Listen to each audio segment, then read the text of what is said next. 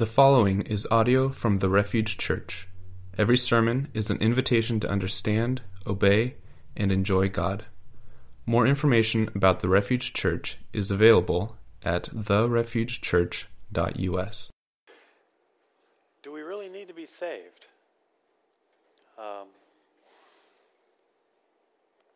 Carrie she said I was saved from. This is what the Second Humanist Manifesto says. It says, no deity will save us, we must save ourselves. Paul Kurtz, a leading humanist, said, secular humanists reject the idea that God has intervened miraculously in history or that he can save or redeem sinners. Do we really need to be saved? Or can we really not just pull ourselves up by our own bootstraps? Aren't we really good people that just need to work together at being a little better? What is this salvation that we make a big deal of? Or maybe even we who claim that salvation is important, maybe we even get confused about it. Think about this scenario. This is a beautiful salvation scenario. We'll imagine we're on a California beach and a beautiful girl is drowning. We know that because, the kind of panoramas on her. Her hair is flowing even as she's bobbing up and down in the water. A handsome, tanned lifeguard who already had his eye on her hears her cries for help. He springs into action, flexing his muscles. In 2 quick strokes, he covers 100 yards of 50-foot waves, swiftly bringing her to the shore to the cheers of his adoring fans. Isn't salvation beautiful? And she was rescued. I forgot. And then the two of them fall in love and get married. Isn't that salvation at its best? Thinking about salvation or rescuing or being delivered, the eastern coast of the United States is really getting pummeled right now. Just historic torrential rains, catastrophic flooding. I looked this morning, at least 11 people already have died. Imagine yourself in that setting.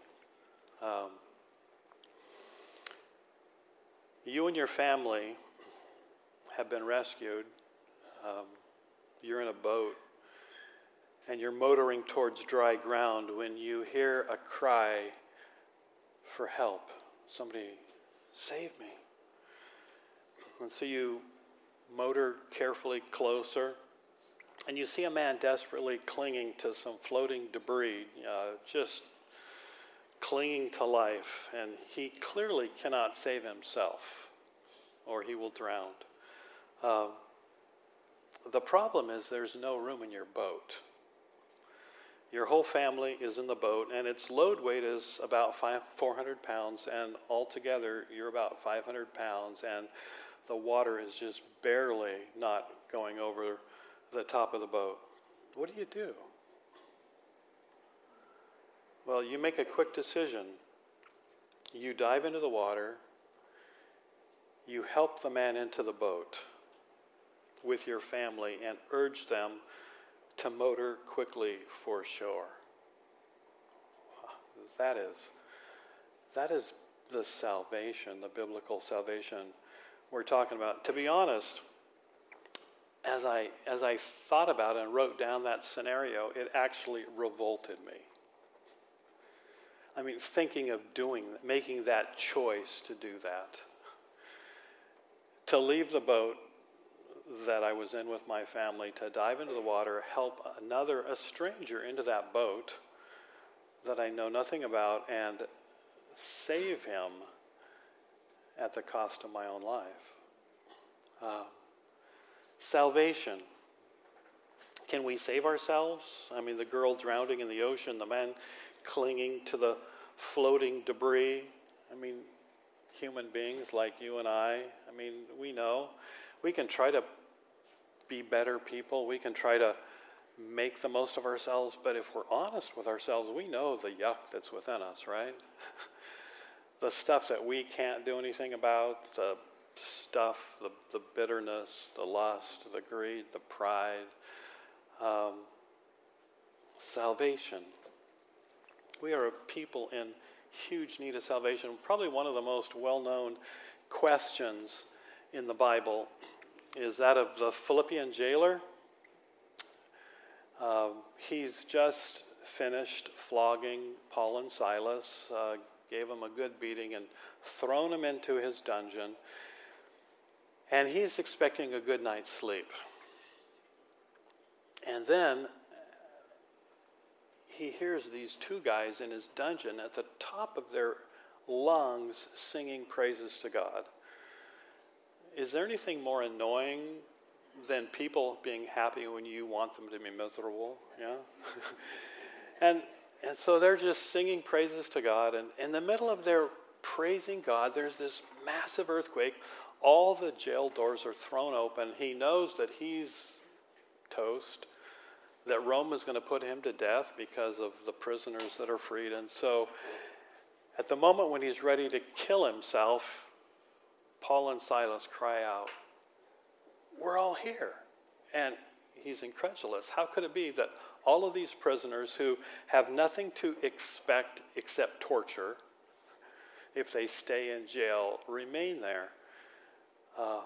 And so in a moment of just brokenness, this Mr. Macho Roman soldier who thought he needed nothing, needed no one, he had the world, he cries out, "What must I do to be saved?" I mean, and what is he crying? He says, "Man, what do I need to do for this wretchedness and this ugliness inside of me?" I mean, he had everything on the outside. He was tough. He was like this mix between an Army Ranger and a Navy SEAL and a ninja or something. I mean, he didn't need anybody, but in this moment, he realized who he really was and how desperately he needed saving. He says, "What must I do to be saved?" And Paul and Silas' simple answer to him was, just try harder, right? Was believe on the Lord Jesus Christ and you will be saved. What must you do to be saved? Believe on the Lord Jesus Christ and you will be saved. What must I do? Well, kind of as the flip side of that, this morning as we go to the book of John, we're going to ask the question not what must I do to be saved, but what must be done to be saved? What is it that needed to be done in order for us to be saved? And if you paid attention to the songs, just thinking about them, I mean, if we get anything from this morning, I just want us to be afresh amazed by the salvation that is ours. Because I think sometimes we become a people who almost think that we just need to work at being better people. We forget that salvation isn't about reformation. It's not just about good people becoming better, but it's about transformation. It's about dead people becoming alive. For we were dead in our trespasses and sins, Ephesians, and then we were made alive with Christ. That's salvation. It's blind people who can't see and who thought, this is silly, this salvation thing. We don't need to be saved. No deity is going to save us. And then all of a sudden we see. Our hearts are hard towards God, and then all of a sudden something happens and they're soft towards God. What must be done to be saved? The first thing, if you're taking notes, is something supernatural has to happen. And we're going to go to John chapter 3. We're going to start with verses 1 to 12. Now there was a Pharisee, a man named Nicodemus, who was a member of the Jewish ruling council. So he was one of the top 70 Jewish leaders. And he came to Jesus at night, which is interesting.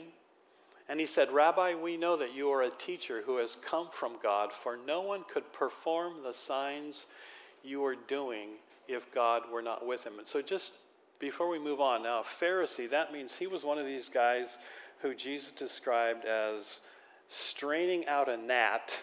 You know, that's like one of those obnoxious fruit flies that I almost wrecked our car driving to Tacoma the other day, as there was a fruit fly in the car, and it was driving me crazy.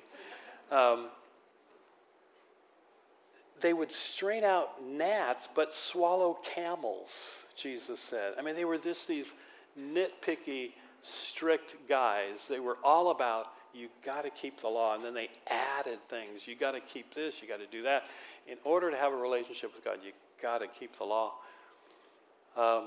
And so he was a leader of those people. It's interesting. He came to Jesus at night, though, which shows not only was he strict about keeping the law, thinking that keeping the law was the way to be righteous, but he's sincere. You know, he's not coming to Jesus during the day seeking to trap him like the Pharisees typically were doing. So he's coming to Jesus at night sincerely saying, Rabbi, we know you're a good guy. We know you're from God. For no one could perform the signs you're doing if God were not with him. It's interesting how Jesus responds. Jesus says, very truly I tell you, no one can see the kingdom of God unless they are born again. Does that have anything to do with what Nicodemus just said? Nothing. And I've said this before, Jesus is a great example of how to respond to people. Nicodemus is saying, Jesus, we know that you're a good guy and you came from God. And Jesus is saying, Nicodemus, this is how you can have a relationship with God. No one can see the kingdom of God unless they are born again. Nicodemus says, how can someone be born when they are old? And now this guy's a leader, right? One of the top 70. And he just can't wrap his mind around this. How can someone be born when they're old? And then he makes this incredible statement. He says, surely they cannot enter a second time into their mother's womb to be born. Can you imagine the pain that he was thinking about at that point? I mean, it's incredible. He's an adult, and he says, surely he can't, it's kind of like Honey, I Shrunk the Kids or something. He just can't wrap his mind, because in his thinking, salvation is something that he can achieve by keeping the law, by being good, by helping old guys like me across the street. Verse 5. And Jesus answers, and I guess, if anything, the way Jesus responds, it tells us there are no dumb questions, right? I mean, there can't be much of a dumber question than Nicodemus asked. And Jesus just responds by saying, very truly, I tell you, no one can enter the kingdom of God unless they are born of water and the Spirit. Flesh gives birth to flesh, but the Spirit gives birth to spirit. You should not be surprised at my saying, you must be born again. The wind blows wherever it pleases. You hear its sound, but you cannot tell where it comes from or where it's going. So it is with everyone born of the Spirit. And how can this be? He asks. And Jesus says, you're Israel's teacher? And do you not understand these things? Very truly I tell you, we speak of what we know, and we testify to what we have seen. And it's interesting how it goes into the plural. I just ask you to consider what Jesus means. When Jesus says, we speak of what we know, and we testify to what we have seen, who is he talking about there? But still you people do not accept our testimony. I have spoken to you of earthly things, and you do not believe. How then will you believe if I speak of heavenly things. And so Jesus very gently in responding to Nicodemus, he's saying, what must be done to be saved? Something supernatural must need to be done. It's not a matter of keeping the law, of being a better person, it's something supernatural. And the imagery is great here. There's 5 things that I wrote down that are in this passage. The one where he says, you must be born again. August 18th, 1954, I was born. About August 1970, I don't know exactly, I was born again. I was saved. I mean, God opened my eyes, and for the first time I realized I needed Jesus. I was a sinner, and I was lost. And I was on my way to an eternity without Jesus. And it was just like my eyes were opened, and my heart was softened, and I was born again for the second time. There's an interesting thing about the word born again, though. It can also, if you have an NIV version, it says that again can also be translated above. The word can be translated born from above. So literally, on August 18th, 1954, I was born because of my parents, right? It was physical. But around August 1970, I was born because of something God did. It was supernatural. It says, Jesus says, born of water. Everyone is born of water. Every expecting couple, right, understands what that means. When the baby's about ready to happen, the water breaks, right?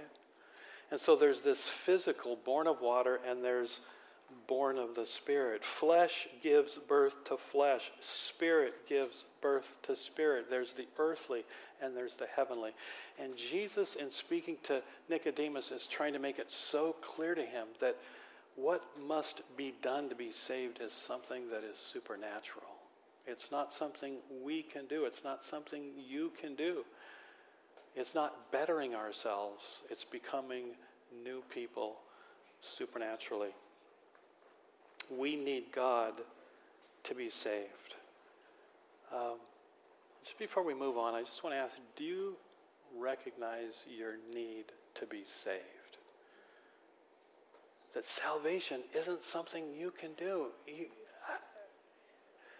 It's got to be something God does on your behalf. Salvation is supernatural. Salvation is also, as we go to verse 13 in John chapter 3, this is incredible. Salvation is also substitutional.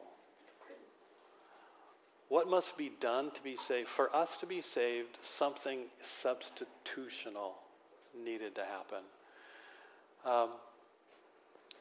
Jesus continued on in talking to Nicodemus, and he said, no one has ever gone into heaven except the one who came from heaven, the Son of Man. And he's speaking about himself. Just as Moses lifted up the snake in the wilderness, so the Son of Man must be lifted up, so that everyone who believes may have eternal life in him. To kind of say it tritely, we can go up because Jesus came down. That's what he's saying here. Heaven is possible because heaven became a person. And that person, Jesus, paid an incredible price. 2 Corinthians 8:9, two of my favorite verses. 2 Corinthians 8:9 says, for you know the grace of our Lord Jesus Christ, that though he was rich, yet for your sake he became poor, so that you through his poverty might become rich. He became poor, he who was rich, so that we in our poverty, in our spiritual poverty and neediness and brokenness, might become rich, might become right with God. 2 Corinthians 5:21. If you haven't memorized this by now, shame on you. Anyway, this is a great verse. God made him, Jesus, who had no sin, to be sin for us. That's the substitution. So that in him, in Jesus, we might become the righteousness of God. That is a deal. That's better than any deal you will ever get mailed to you in the mail. Substitution. About 3 years ago, we had a play day in Paulsbo for the Paulsbo Oasis Center. It was at a park. And one of the things that happened was a basketball tournament. So I went over to watch the basketball tournament. Those of you that know Daryl had put together a Coffee Oasis team to compete in the tournament. Daryl is an incredible basketball player. So as I'm standing there at the fence watching, one of their players didn't show up. Yeah. So Daryl looks at me. These are guys in their teens and 20s. I'm a little older than that. And so Daryl says, we can't play if, you don't substitute. So I did. I wish it was like the first illustration I gave, that I came in and they'd never seen such incredible basketball talent. I mean, like they started calling me Michael Jordan or LeBron James, and we lost. And I was not a savior that day. I was not the substitute that they needed. But I want you to look at Numbers with me. This is what Jesus is quoting, and it's incredible. We're going to just start at verse 4. These are the Israelites. They're traveling from Mount Hor along the route to the Red Sea to go around Edom. The people grew impatient. They spoke against God and against Moses, and they said, why have you brought us out of Egypt to die in the wilderness? They're making some serious accusations against God. There's no bread, there's no water. We detest this miserable food. God, you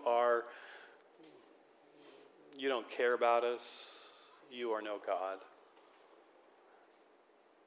So the Lord sent poisonous snakes among them, and they bit the people, and many Israelites died. And the people came to Moses and said, we sinned when we spoke against the Lord and against you. Pray that the Lord will take the snakes away from us.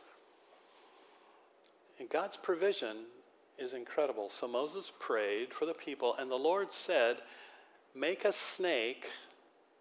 This is what was biting them, what was killing them. Make a snake and put it on a pole, and anyone who is bitten can look at it and live.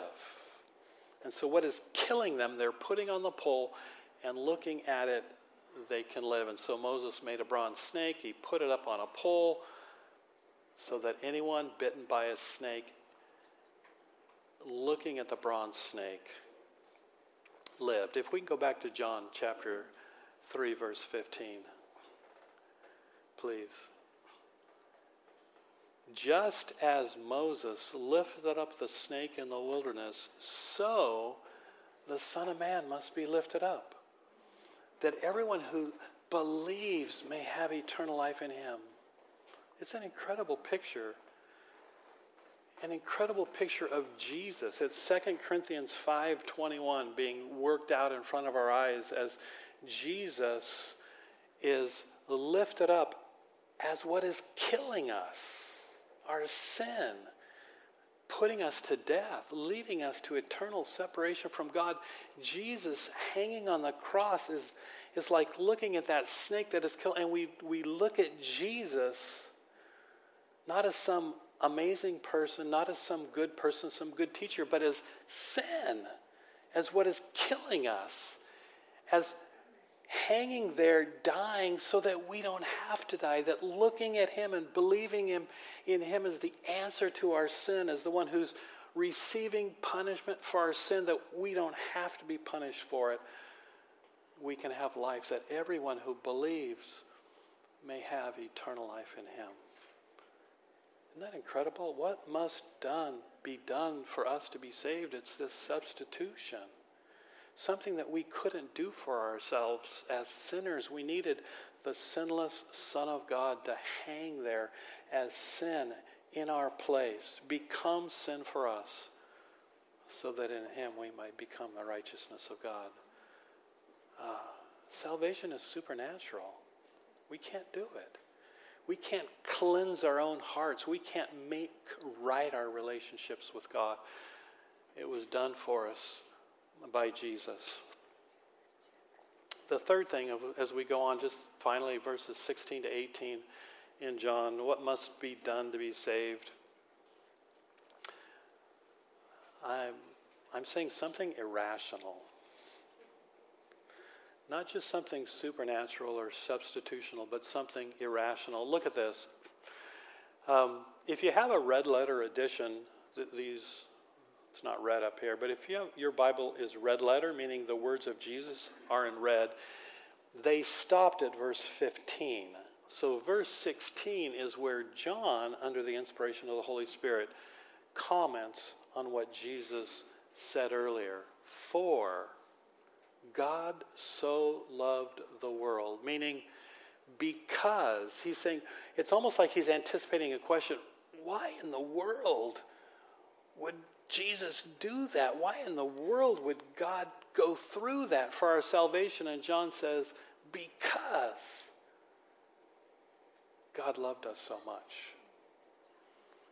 Because God so loved the world that he gave his one and only Son, that whoever believes in him shall not perish but have eternal life. For God did not send his Son into the world to condemn the world.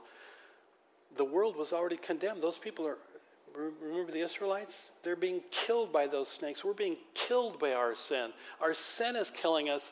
Jesus came to hang on the cross as an answer to what was killing us. For God did not send his Son into the world to condemn the world, but to save the world through him. So whoever believes in him is not condemned, but whoever does not believe stands condemned already. The sin that is killing them will just keep killing them, because they refuse to believe in God's only answer for our sin, Jesus. You know, that's why I call it irrational.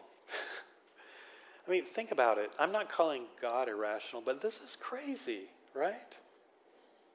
It's like me. I mean, honestly, how revolted I was just thinking about diving out of the boat with my family to save a stranger. That's our God. That's crazy. It's kind of like me and what people called me or us when I took our young family to the Philippines to live among a 100% Muslim, rebel-controlled, gunfire every day, interrogated for months, place in the Philippines with a master's degree in theology, and people said, what a waste. That is irrational. That's crazy. The crazy things I did courting my wife. That's love, right? You know, the Bible makes it really clear that God's supernatural plan of saving us through Jesus' substitutionary sacrifice on the cross was his plan for eternity. It was no rash, momentary decision that God made. But when you look at that love, like the love that sent us to the Philippines, outsiders look at that and gotta say, that's crazy. Sane people don't do that. Sane people don't jump out of boats to save strangers.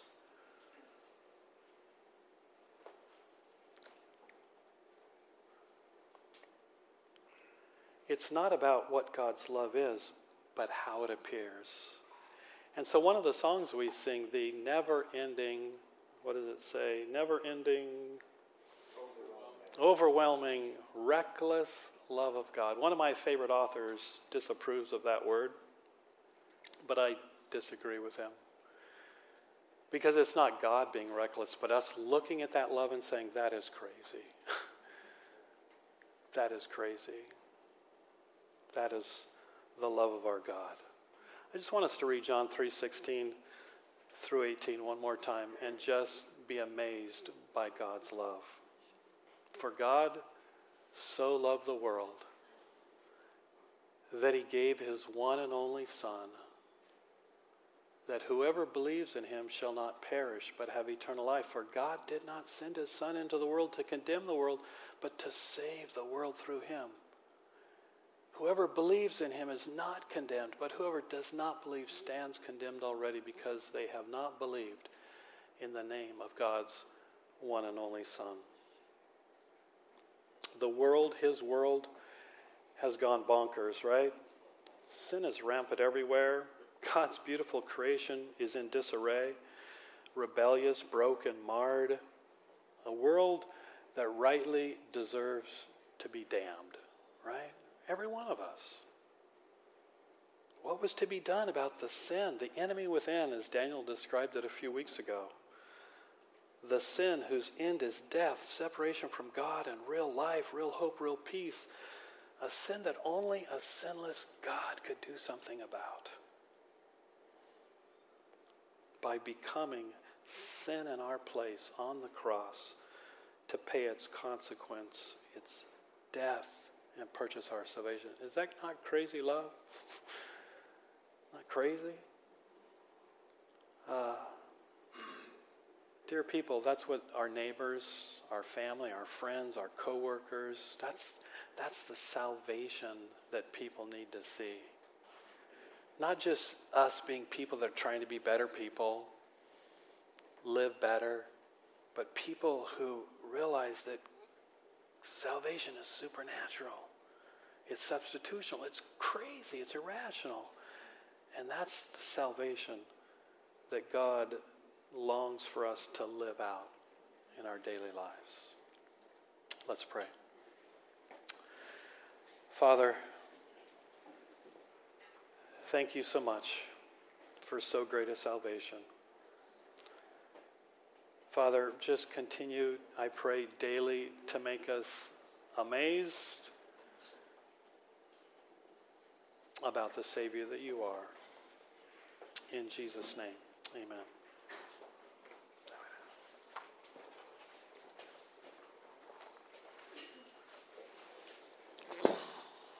As we continue worshiping, we want to invite you to take communion. Such a good time to take communion in response to this incredible love. To us. Amen.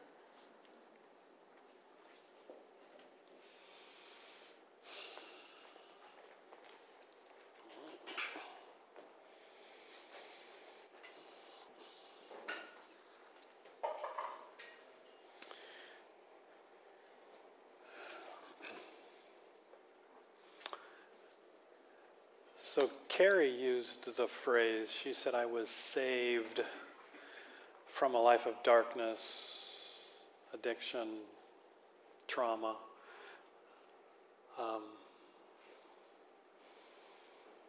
We use the word salvation, saved. The question is, do we really need to be saved? I mean, the people in Turkey, they're going, do they really need to be saved? Can't they just pull themselves up by their own bootstraps? Aren't they just good people that need to become better? Daniel going to the Basque people. In the Second Humanist Manifesto, it says, no deity will save us. We must save ourselves.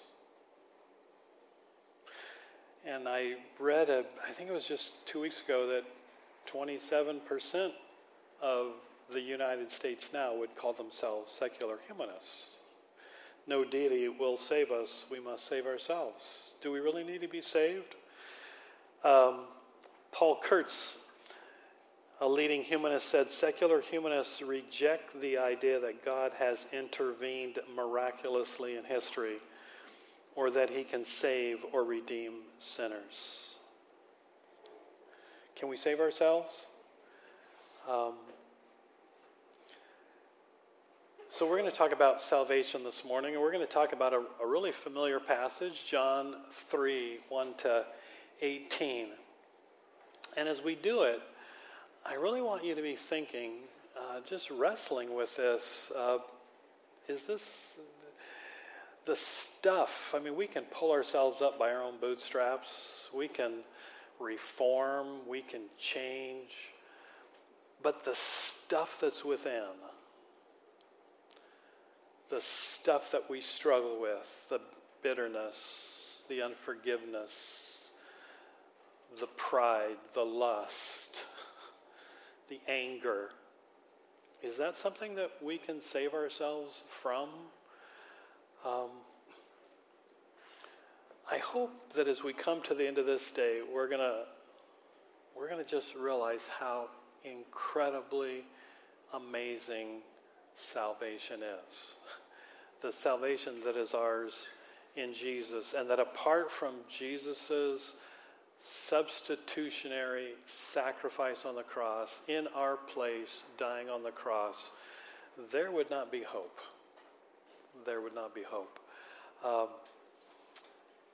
As we think of salvation, I want you to imagine a scenario. It's kind of a beautiful scenario. And actually, after the first gathering, Zach told me that a friend of his, this almost replicated his friend's situation. I want you to imagine you're on a beach in California, and a beautiful girl is drowning, okay? I mean, we know she's beautiful because the camera is focusing on her and how gorgeous she is. So she's drowning, and now a handsome, well-tanned lifeguard who already had his eye on her, hears her cry for help, and, springs into action, kind of flexes his muscles, and then with 2 quick strokes, he swims 100 yards through 50-foot waves and rescues her, saves her. It's beautiful. And they fall in love and get married. Isn't that salvation? It's beautiful. It's just so beautiful. Well, as I was thinking about salvation, I thought about just the horrible rain and flooding that's going on in the Carolinas right now. This morning I saw there's already 11 people that have died from just the torrential rains and the flooding. I want you to imagine that you're there and your family has escaped from your home and you're in a boat and you're motoring towards dry ground. As you're motoring towards dry ground, you hear this, "Help, save me." And you motor closer to where you hear the sound coming from, and there's a man. He's clinging to some floating debris, desperately crying out for somebody to save him. I mean, what do you do? Your family's in the boat. The weight load of the boat is 400 pounds, and with your family, it's probably 500 pounds, and the water is almost coming over the edges of the boat, and this guy is crying for help. Without thinking maybe, or just making a quick decision, you dive into the water, out of the boat. You help this absolute stranger into the boat with your family and just exhort them to go to shore. I think that's salvation. I mean, even as I wrote this yesterday, honestly, it revolted me writing it. Thinking of jumping out of a boat and the safety of that boat with my family for a stranger, giving my life for a stranger to go to safety and giving my life for them. It just, the thought of having to make that choice, absolutely, it just turned my stomach. I want you to think about that for a moment. I think that's salvation. That's biblical salvation. One of the probably most well-known questions that is asked in the Bible is by the Philippian jailer. He's just this hard-core, macho Roman soldier, kind of a blend between a Navy SEAL, an Army Ranger, a ninja, a samurai. I mean, that's this guy. I mean, you're looking at him right here. No, I was kidding. And so he has just finished flogging Paul and Silas. They're beaten, they're bloodied, and he throws them into a dungeon. And feeling good, he settles down for a good night's sleep. What happens next is all of a sudden he's awakened by these two guys that he's thrown into a dungeon and beaten to a pulp. They're singing at the top of their lungs praises to God. Can there be anything so annoying? I mean, people that are happy that you want to be miserable. And so they're singing, and then there's this earthquake. All the prison doors are opened. All the prisoners are free to go, and he's about ready to kill himself because he knows that when Rome hears that all of his prisoners have fled, that his life is ended. And so about ready to take his life, he hears Paul and Silas cry out, Don't kill yourself. We're all here. Meaning all the prisoners, none of them have fled. And at that moment, it's like this Roman soldier who had the world by the tail. Nothing was too hard for him. He was Mr. Macho. I can do anything. I can save myself. At that moment, the wretchedness and neediness of his life, it just caves in on him as he sees and hears Paul and Silas and what has happened. And he just cries out, what must I do to be saved? What must I do to be like you? What must I do to take care of this wretchedness and neediness inside of me that I thought I had a handle on, but I realized that I need salvation. I need deliverance. I need rescuing. What must I do? What must you do to be saved? And Paul and Silas' simple answer is, try harder. Right? It's okay to laugh. That was really a ridiculous answer. I mean, their simple answer is, believe on the Lord Jesus Christ and you will be saved. You will be saved if you believe on the Lord Jesus Christ. What must I do is his question. As we're going to look at John 3 this morning and salvation, we're going to kind of look at the flip side of that question, and we're going to ask, what must be done to be saved? In order for us to say, what must I do to be saved, there had to be something done for us to be saved. And this is a familiar passage, but it's incredible, and I hope that we can look beyond the familiarity to see just this incredible salvation that is ours. What must be done to be saved? The first thing is something supernatural needed to be done for us to be saved. There was a Pharisee, a man named Nicodemus, who was a member of the Jewish ruling council, and so right off we see this guy Nicodemus. He's one of the top 70 leaders of the Jewish community. And he's a Pharisee, meaning he's a man that lives by the strict following of the law. In fact, the Pharisees have added all kinds of rules and regulations to the law. And so for Nicodemus, following the law is the way to be righteous. And straining out a gnat and swallowing a camel is how Jesus described them. So he comes to Jesus at night, and I think which is significant because it shows that he sincerely wants to just talk to Jesus. He's not one of the Pharisees that is just out to trap him, but he realizes that Jesus has something that he needs. He says, Rabbi, we know that you're a teacher who has come from God, for no one could perform the signs you're doing if God were not with him. And so he sees Jesus as someone from God, but he's caught up in this way of thinking that if I'm going to be saved, I've got to save myself by following the law and doing what is good. The beautiful thing about Jesus is Jesus hardly ever responds to what someone is saying or asking, but Jesus kind of goes for the jugular. He knows what a person needs. And Jesus replies by saying, I tell you, no one can see the kingdom of God unless they are born again. That's not what Nicodemus was asking. Nicodemus is saying, I think you're a good guy. And Jesus says, if you want to be good, you got to be born again. Which leads to a really hilarious dialogue. Nicodemus, he's one of the top 70 teachers in Israel. And he says, how can someone be born when they are old? I just want you to know there are no dumb questions, okay? Really. I mean, this is like a guy with a PhD, a THD, an ED, MD, he's got them all. And he says he doesn't have a clue.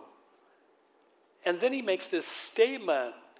He says, surely they cannot enter a second time into their mother's womb to be born. Can you imagine the pain? Men, we can understand better, probably. Yes. Whoa. I just wanted to see if you women were awake. Good job. All right.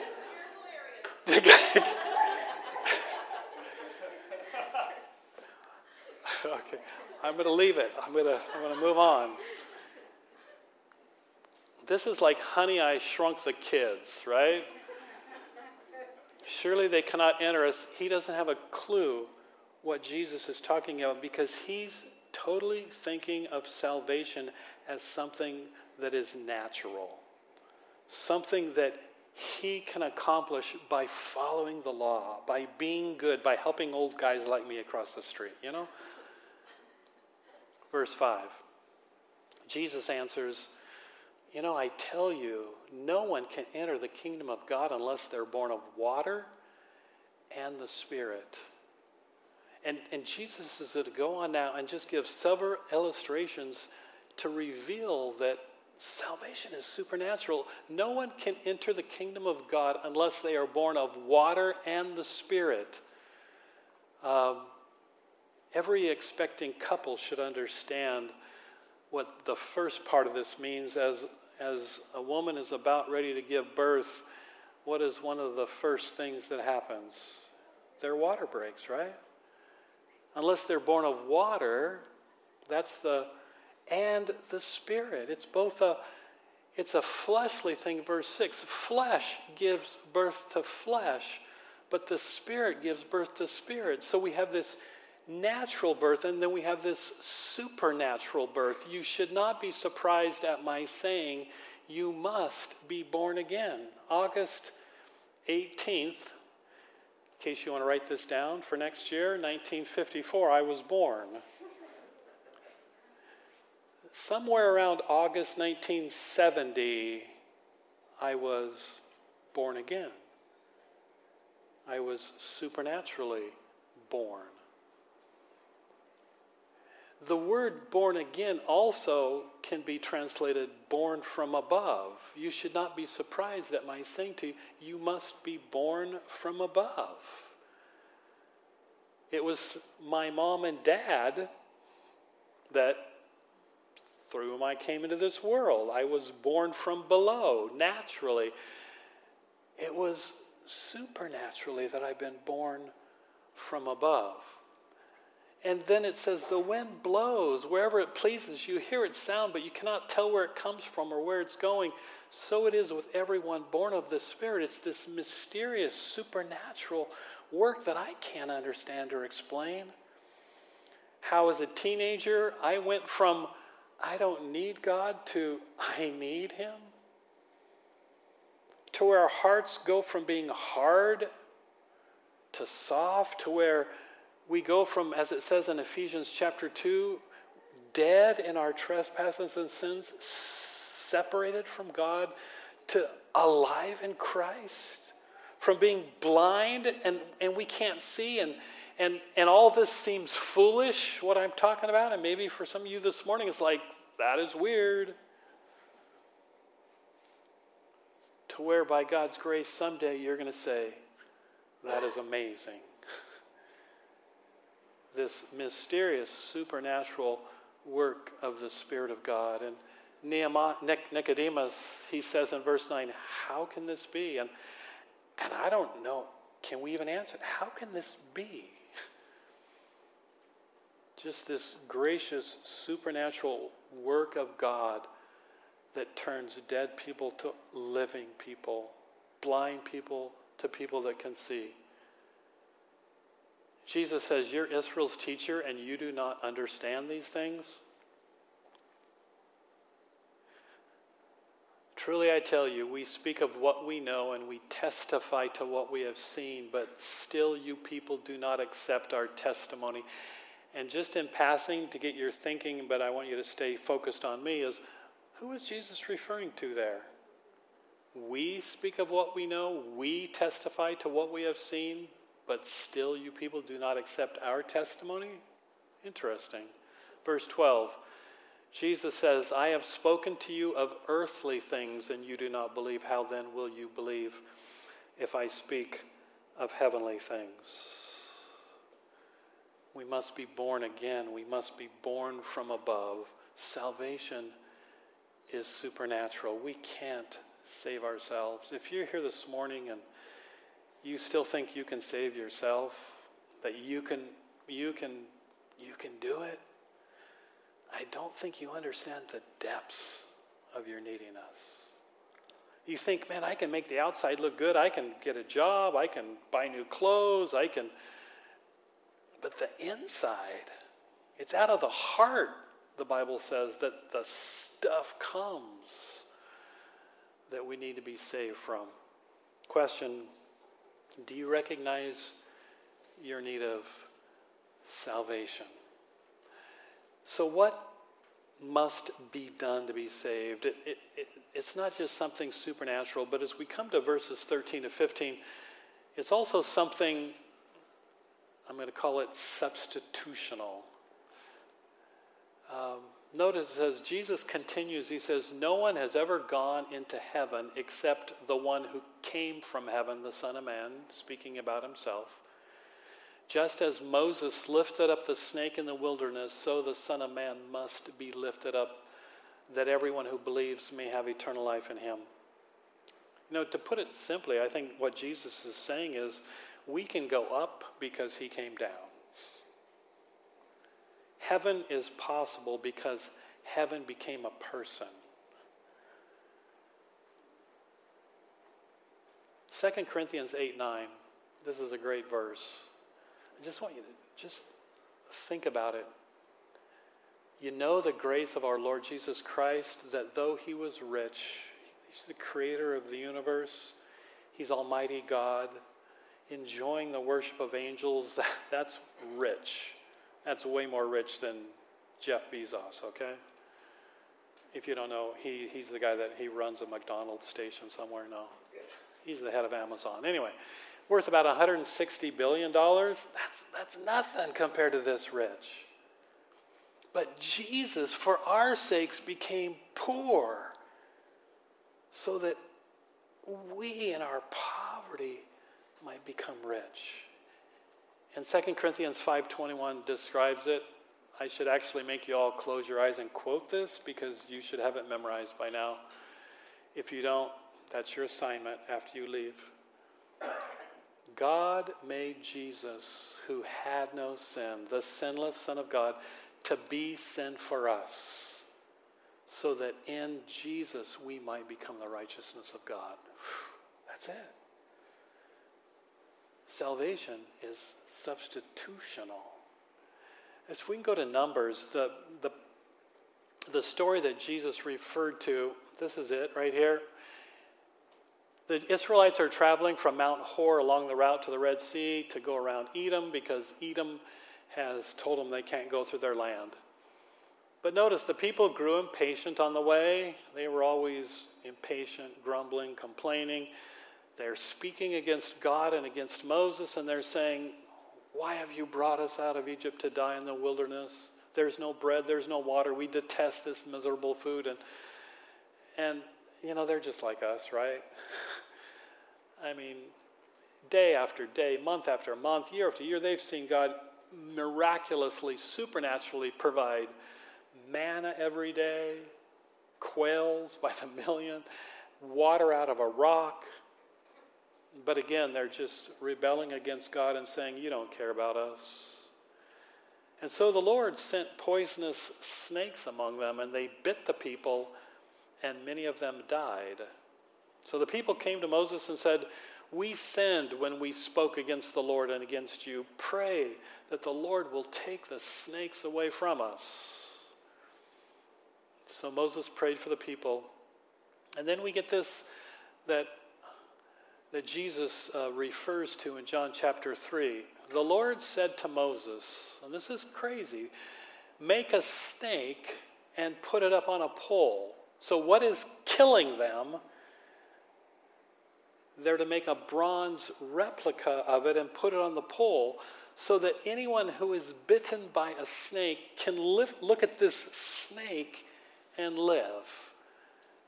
And so Moses made a bronze snake and put it up on a pole so that when anyone was bitten by a snake and looked at the bronze snake, they lived. How many people you thought, that is stupid? Right? You look at a snake on a pole and I'm going to live? That almost sounds as crazy as salvation, right? So if we go back to John chapter 3, I mean, what a beautiful picture. John chapter 3, verse 15. Or 14. Just as Moses lifted up the snake in the wilderness, so the Son of Man must be lifted up in the same way, so that everyone who believes may have eternal life in him. And how do we have eternal life in him? By looking to Jesus in the same way that they looked to that snake. What does that mean? 2 Corinthians 5:21, God made him who knew no sin to become sin for us, so that in him we might be righteous. I mean, it's incredible. So Jesus hanging on the cross, he's hanging there as sin. He's hanging there in our place, being punished for our sins so that we don't have to be punished. So we look at him and we believe in him as the substitutionary sacrifice, as the one who died in our place, who was punished in our place, who died in our place. We look at him on the cross as sin, our sin hanging there, and we're saved by looking to Jesus. That everyone who believes may have eternal life in him. Isn't that incredible what God did for our salvation? That's the third thing I just want us to see briefly as we go to verse 16. What must be done to be saved? It's not just something supernatural, but it is. We cannot save ourselves. We cannot root the sin out of our hearts. We cannot bridge our separation from the creator of the universe. It had to be God that does it. And it had to be him doing it as sin in our place, as taking our punishment. So it's something supernatural, but the end result as we come to verse 16 is it's something irrational. It's crazy. Verse 16 starts with the word for. And what for is there for? It's to explain. It's almost answering the anticipated question, why in the world would God do that? Why in the world would God just not say, forget you people? Damn you people. It's because he loves us so much. That's it. For God loved the world so much that he gave his one and only Son, that whoever believes in him shall not perish but have eternal life. For God did not send his Son into the world to condemn the world, but to save the world through him. You know, the snake hanging on the pole wasn't to condemn them. It was providing them salvation, right? And Jesus hanging on the cross was for our salvation, not our condemnation. So whoever believes in him is not condemned, who looks to him and hopes in him as our sacrifice. But whoever does not believe, whoever does not look to Jesus, like the Israelites who did not look to that snake, sin will keep killing. Sin will keep separating. There won't be salvation because they have not believed in the name of God's one and only Son, God's provision for our salvation.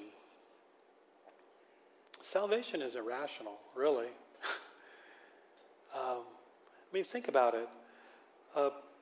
Like I said, the picture that really revolted me as I wrote it yesterday, the thought of me jumping out of a boat in the safety of my family to save a stranger. Think of the irrationality of Cindy and I taking our 2 young children at that time to the Philippines to live among a 100% Muslim rebel-controlled area where we were interrogated for months and heard gunfire and bombing. Why would we do that? We were told by people, you're crazy. That's irrational.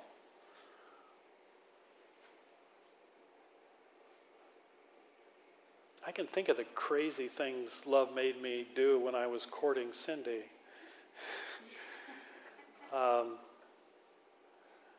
Yeah, I think you understand that. You know, the Bible makes it really clear that God's supernatural plan for saving us through Jesus' substitutionary sacrifice on the cross was God's eternal plan. This was no rash, spur-of-the-moment decision like, oh my goodness, somebody's got to do something, I'll do it. It was his eternal plan. So God's love isn't reckless or irrational or crazy, but as we view it, as people might have viewed us going to the Philippines because of God's love motivating us and driving us to share the good news of Jesus with Muslims there, looking at God's love hanging on the cross as our sin, that's crazy, isn't it? That's irrational. You could call it reckless. Never-ending, I forgot this, the first gathering, overwhelming, reckless love of God. You ever sang that song? Yeah. Never-ending, overwhelming, reckless love of, that's not describing God. But we look at this love, if we don't think it's crazy, then we don't get it. How supernatural and substitutional our God is, that in our place he would die and take our punishment and bear our sin so that we could be saved. We who cannot save ourselves. His world had gone bonkers.